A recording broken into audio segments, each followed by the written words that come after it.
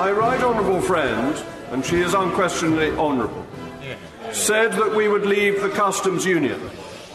Annex 2 says otherwise. My right honourable friend said that she would maintain the integrity of the United Kingdom. A whole protocol says otherwise. My right honourable friend said that we would be out of the jurisdiction of the European Court of Justice. Article 174 says otherwise. As what my right honourable friend says and what my right honourable friend does no longer match, should I not write to my right honourable friend, the member for Altrincham and Sale West?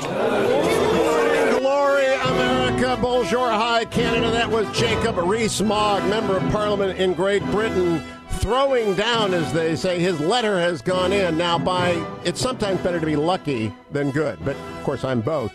And the Hillsdale Dialogue is usually the last radio hour of the week, but I'm off tomorrow. Bob France will be in, so I asked Dr. Larry Arnn, president of Hillsdale College, to join me on Thursday in the third hour. Now, Dr. Arnn is usually quite grumpy and refuses to do things like that, but perhaps he intuited that there would be a crisis in Parliament, which is it's like crack cocaine to an addict to get Larry Arnn to come on and talk about this. Probably nobody else in America who knows more about this sort of stuff than Dr. Larry Arnn, because he was part of the Churchill biography team with Sir Martin Gilbert. He studies English history.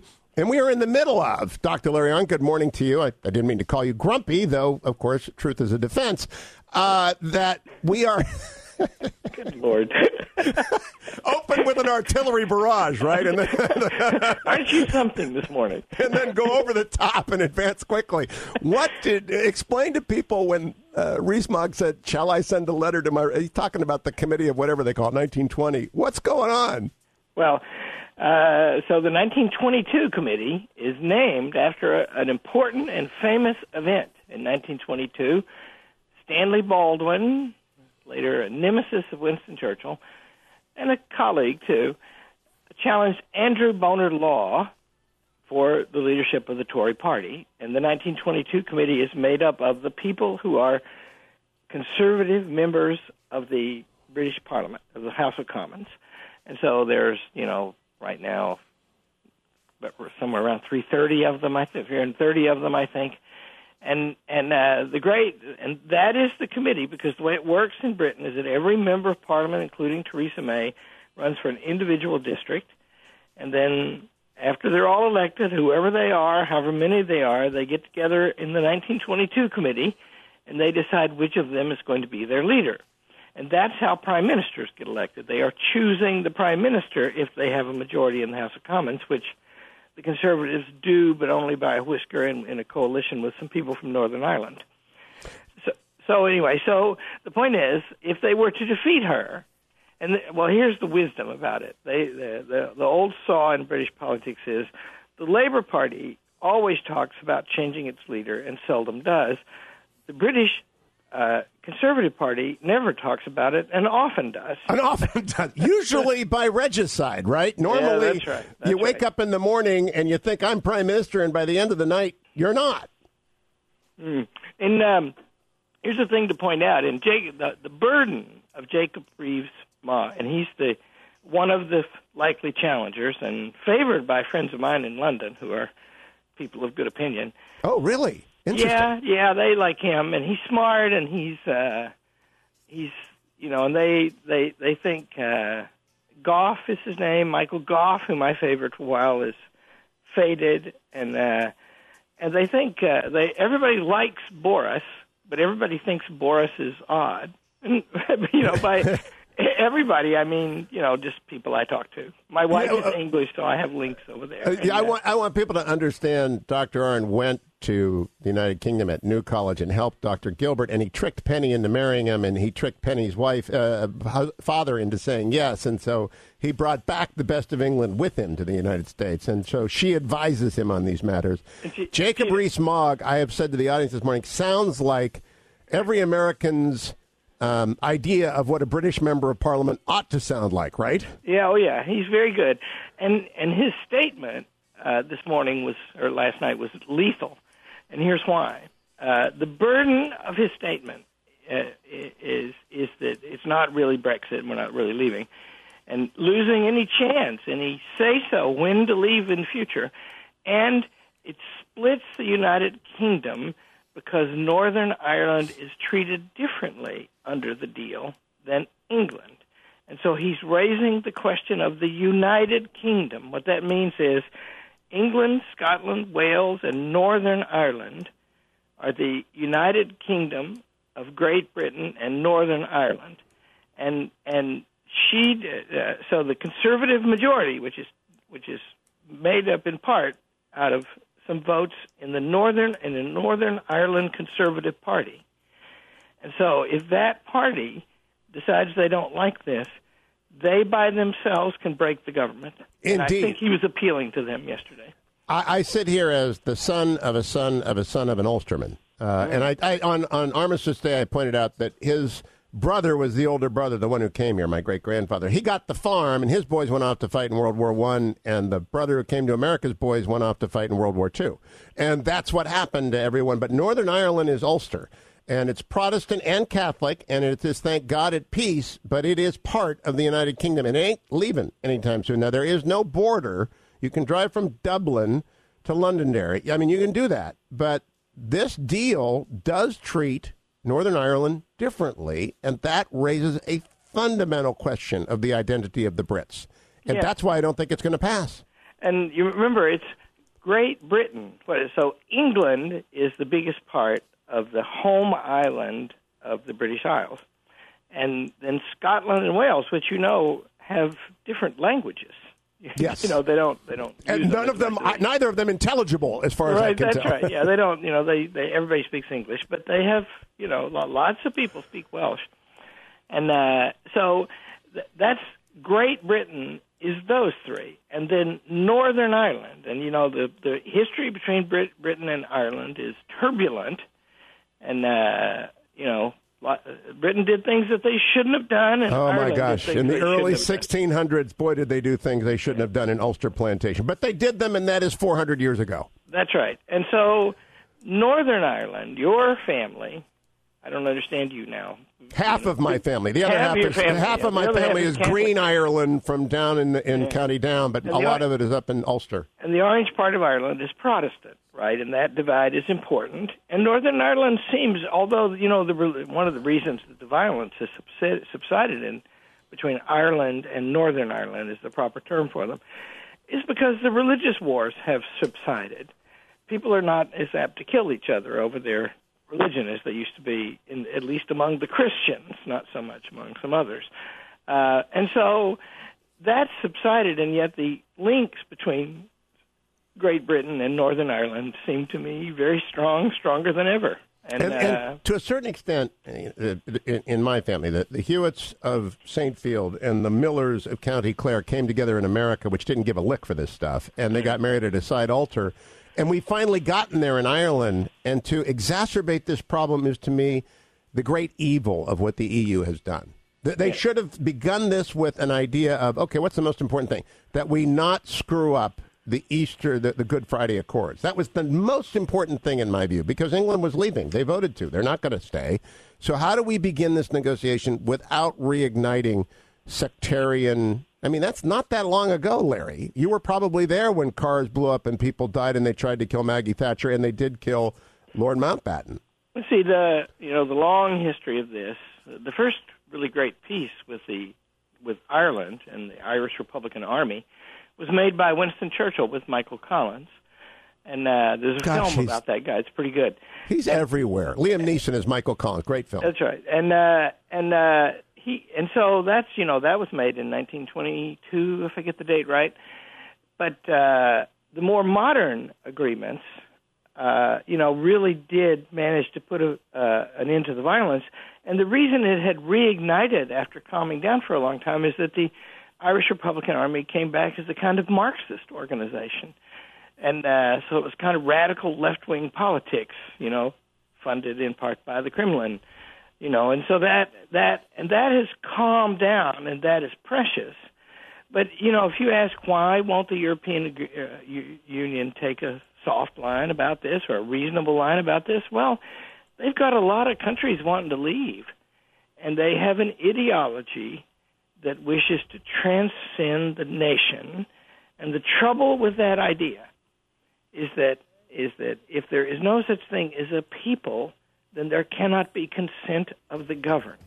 And boy, when we come back, we're going to dive into this, as well as increasing the store of knowledge of every journalist in America who now is 100% smarter about the Committee of 1922 than they were when they got in their car this morning. And that's why we have Dr. Larry Arnn, and why you ought to go visit hillsdale.edu for all things Hillsdale, and for all of our conversations dating back, I don't know, forever now, to hughforhillsdale.com if you want to binge listen to quality history and learn things like the Committee of 1922, rather than watch talking heads on TV fumble around trying to figure out what's going on. Ask Larry Arnn. He'll tell you at length on the Hugh Hewitt Show. Welcome back, America. It's Hugh Hewitt. I am joined in an early edition of the Hillsdale Dialogue this week, and all things Hillsdale, including an application to go to that August University, available at hillsdale.edu. Their online courses are superb. Many of them are taught by my guest, president of Hillsdale College, Larry Arnn. I just tweeted out, Dr. Arnn.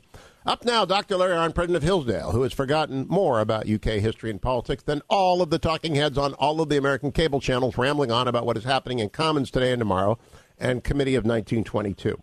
And I want to come back to that in a moment, maybe after the break, about how we choose a government in Great Britain, or how they choose a parliamentarian. But it's been reported that they're getting their 48 letters. Michael Gove, as you pointed out, who is the Minister of the Environment, has been offered the ministry of Brexit. Now, would you explain to people what these ministries are and what they're shuffling as people like Dominic Raab, who's the future of the Tories, exit number 10 this morning, say done, fit, finished? Well, so, if you just imagine 350 or so politicians going into a room to decide who's in charge, there's likely to be a lot of politics in the room. And so the way you become prime minister, the way you win, is you have some friends who will stand by you for sure, and then you have some enemies, and you can give them cabinet posts. And so that's actually wonderfully put. That's what you do. And so the prime minister, when she, to name the greatest one, Margaret Thatcher, and the current one, Theresa May, when she sits down with her cabinet, then she's in a room with a few people who she can rely on, who really like her, but a majority usually who want her job. And the ones she picks to get these cabinet posts are ones who can bring votes with them, who can other members, because you're trying to put a coalition together to get the most votes. Kevin McCarthy just did something similar in becoming the House Minority Leader the other day. But these cabinet posts are not like the ones in America because, first of all, there's no Senate to confirm them. But second, they have some degree of autonomy. It's difficult for the prime minister to make them do things. The prime minister is not like the president. She can't fire them, at least without peril to her government.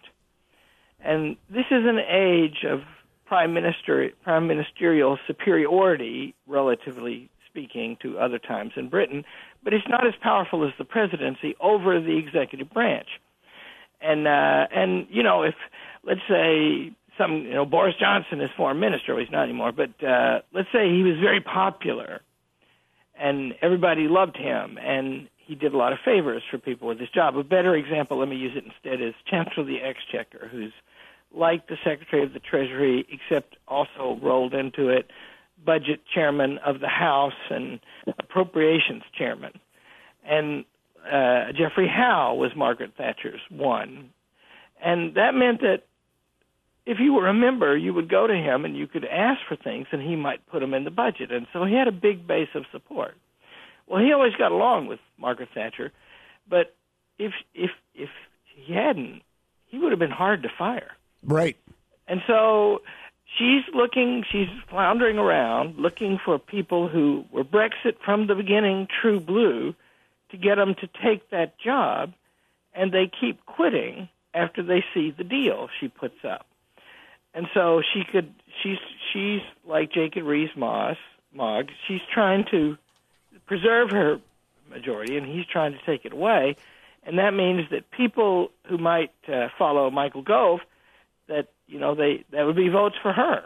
And he would have to do it, and also he's lost support. He was pro-Brexit in the election, but he supported her deal that led her first Brexit minister to resign. It is a terrible choice, I think, for conservative members of her cabinet, because I think it's a branding choice. You're never going to escape what you do today. In the history of your future Conservative Party membership, you're either going to have been against her or for her on this day. As Susan Glasser said last hour, this is the day she's been trying to avoid since she became the Prime Minister. Stay tuned. Larry Arnn returns as a crisis envelops Britain on the Hillsdale Dialogue here on the Hugh Hewitt Show. Welcome back, America. It's Hugh Hewitt from the ReliefFactor.com studio. It is the Hillsdale Dialogue a day early as I'm off tomorrow. Dr. Larry Arnn, president of Hillsdale College, is with me, and I'm actually glad because what we're about to see today in the United Kingdom is the fall or the endurance of a government. I suspect the former. And it's very rare in history to have such a day, and it's very rare, actually, for someone on the radio to have someone who knows what he's talking about when it comes to British politics. And I have to have Dr. Larry Arnn, president of Hillsdale College, who's forgotten more about British history and politics than everybody else combined. I see Piers Morgan talking to Joe Scarborough right now. That's going to be bad information from Piers Morgan. I don't actually think he can spell Churchill. But let's talk a little bit about the Arnn saying of 2016. Fundamental things are afoot.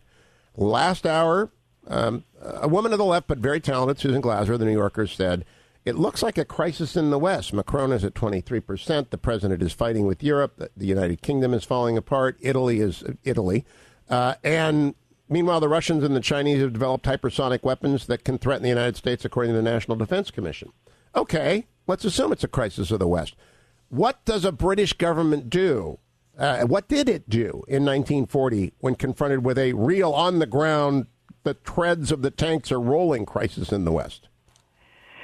Well, the big thing to know is it did it too late, right? So that's what Churchill always said about that war, where he won his glory, that it was the unnecessary war. And, of course, it cost Britain its leadership of the world. And because the cost of that war was terrible. But what it did was that in wartime, that when the Second World War broke out in September 1939, and there was a huge, overwhelming conservative majority in the House of Commons, and there had been for almost a decade. And it had been refreshed in 1936. And by the man who won the original 1922 vote, Stanley Baldwin, the vicar. That's right. And and so they're riding high. But then the war starts, right? And events are always terribly important in politics, and we don't know what the events are going to be. But the events were that the war just went awful. And Chamberlain lost his position as prime minister because 2 weeks after he said Hitler missed the bus, Hitler came west, and everybody was on the run. And so what happens when a prime minister realizes they've lost the confidence of the government, the parliament, and the people? What actually physically happens? Well, if you what happened in 1940 is not the typical case, so I'll just tell you what generally happens.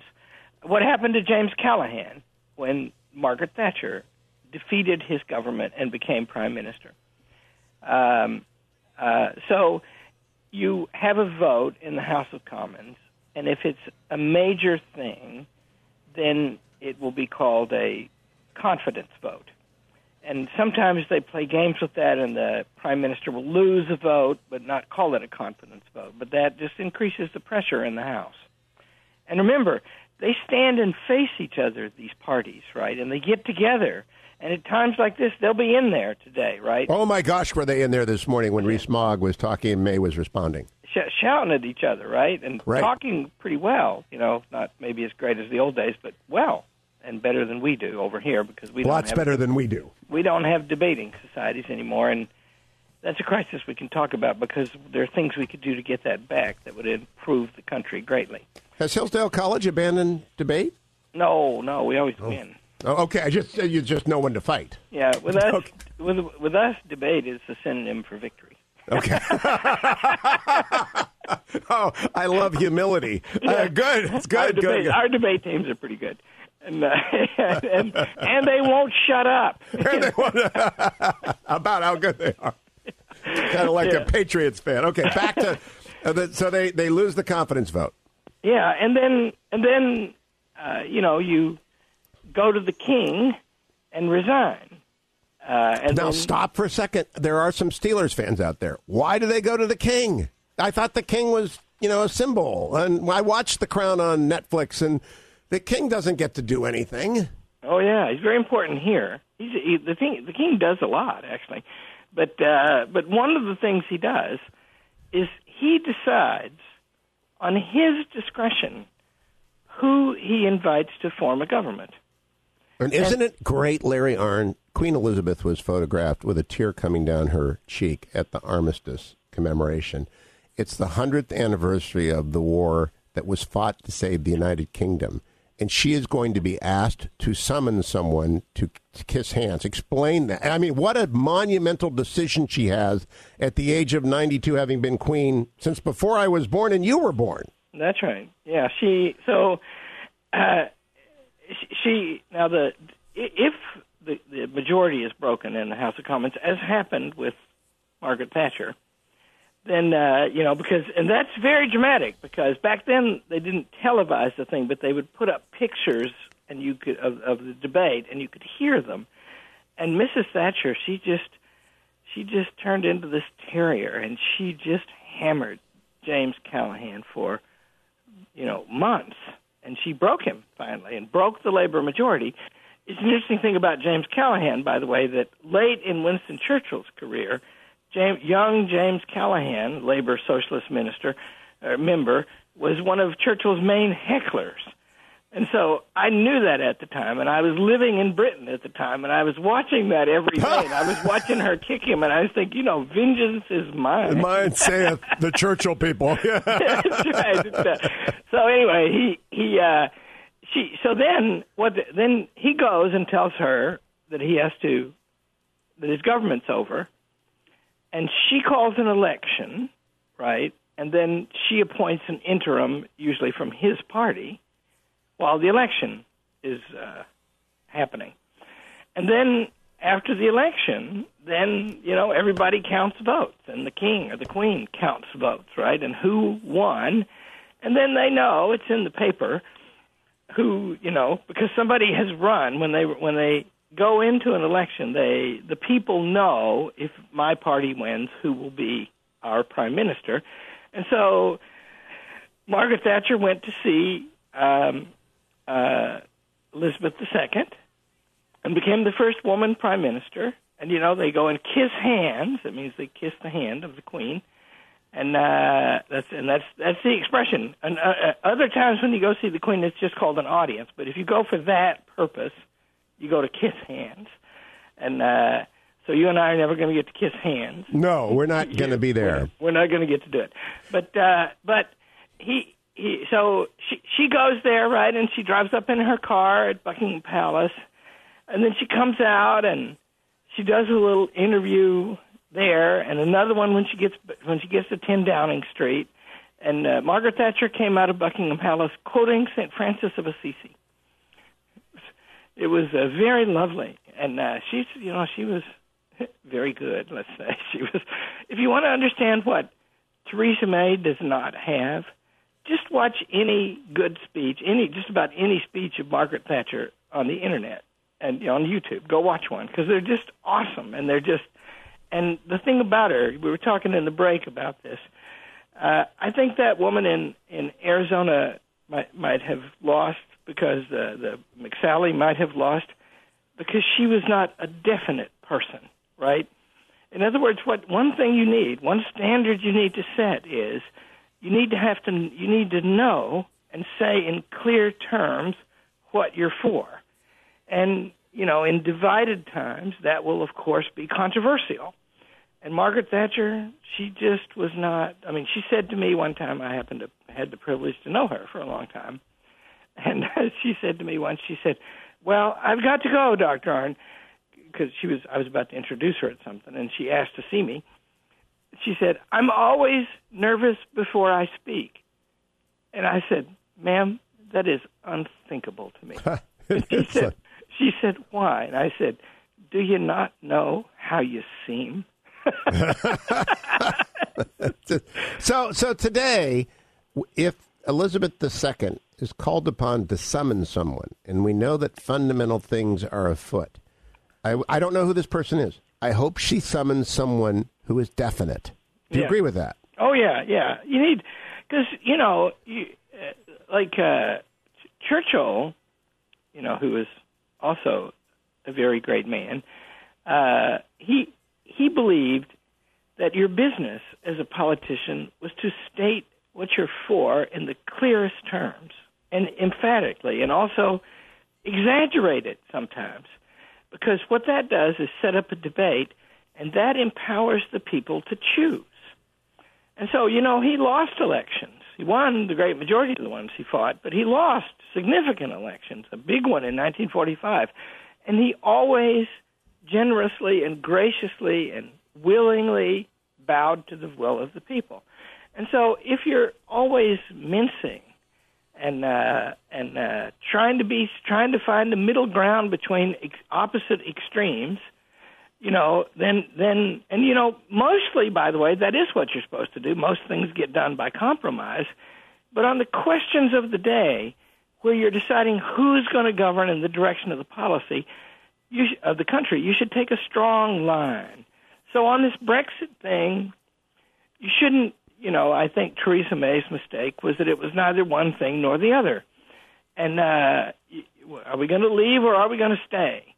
And of course, you could see why she would think that, because the vote was very narrow. What was it, 52-48? 52-48. Okay, hold on that. We're going to come back and talk about the future of the United Kingdom. I got to take a break, though. Dr. Larry Arnn is my guest, all things Hillsdale, or at hillsdale.edu, and we're going to talk about what it means for Britain. And you're learning more in this hour with Larry Arnn than you will listening to every other person talking about this, every other airwave, because he actually knows what he's talking about. Welcome back, America. Hugh Hewitt. That music means Dr. Larry Arnn is with me. It's the Hillsdale Dialogue, a day early and so well timed, for the breaking news of the morning comes from across the pond as Great Britain struggles with a crisis of identity that will probably lead to the collapse of the Theresa May government. Members are exiting left and right. The Committee of 1922 has been summoned. If you go back and listen to the beginning of the show at hughforhillsdale.com, you'll understand that. Dr. Arnn, I want to go to 30,000 feet. I think this is a very important day for the West. I think this is a day when the EU is served its dessert. And by that I mean they were intended to prevent war, and they are now the occasion of great conflict. And it's because they overreached. And I believe that they're about to get a comeuppance from Great Britain, even if it costs Great Britain. Do you agree or disagree with me? Yeah, I think, I do agree with you, and here's why. So Labour Party is radically weakened because they have lost Scotland to the Scottish National Party. And Scotland has always been the make-weight to offset the Conservatives' advantage in England, especially in southern England, outside the central urban areas. And so they just got, it's not clear where they're going to go. And then the people voted, and in the conservative strongholds, except in suburban London, the people voted to leave Brexit, to leave the European Union. Now, if the Conservatives don't do that, that's devastating to them, right? Because they can't afford to lose those people. That's the heart of their... That's the Shire. Those are the hobbits. That's it. And so they can't... So they have to do it, right? I mean, in the end and finally, they have to do it. And just remember, if you just look at the politics of America, they're about nationalism, and Britain, and in France, as you were saying earlier, and in Italy, and in Germany, everywhere. Why are they about nationalism? Well, because this internationalism has muddied to whom are governments accountable. And I hate to interrupt you, but it does seem to me obvious that which animated the Trump revolution is animating the fall of the May government, which is people want to govern themselves. And they do not, they will not give in. That's my point. And in order to have consent of the governed, you have to have a people. There have to be some people, and the government can't pick who they are.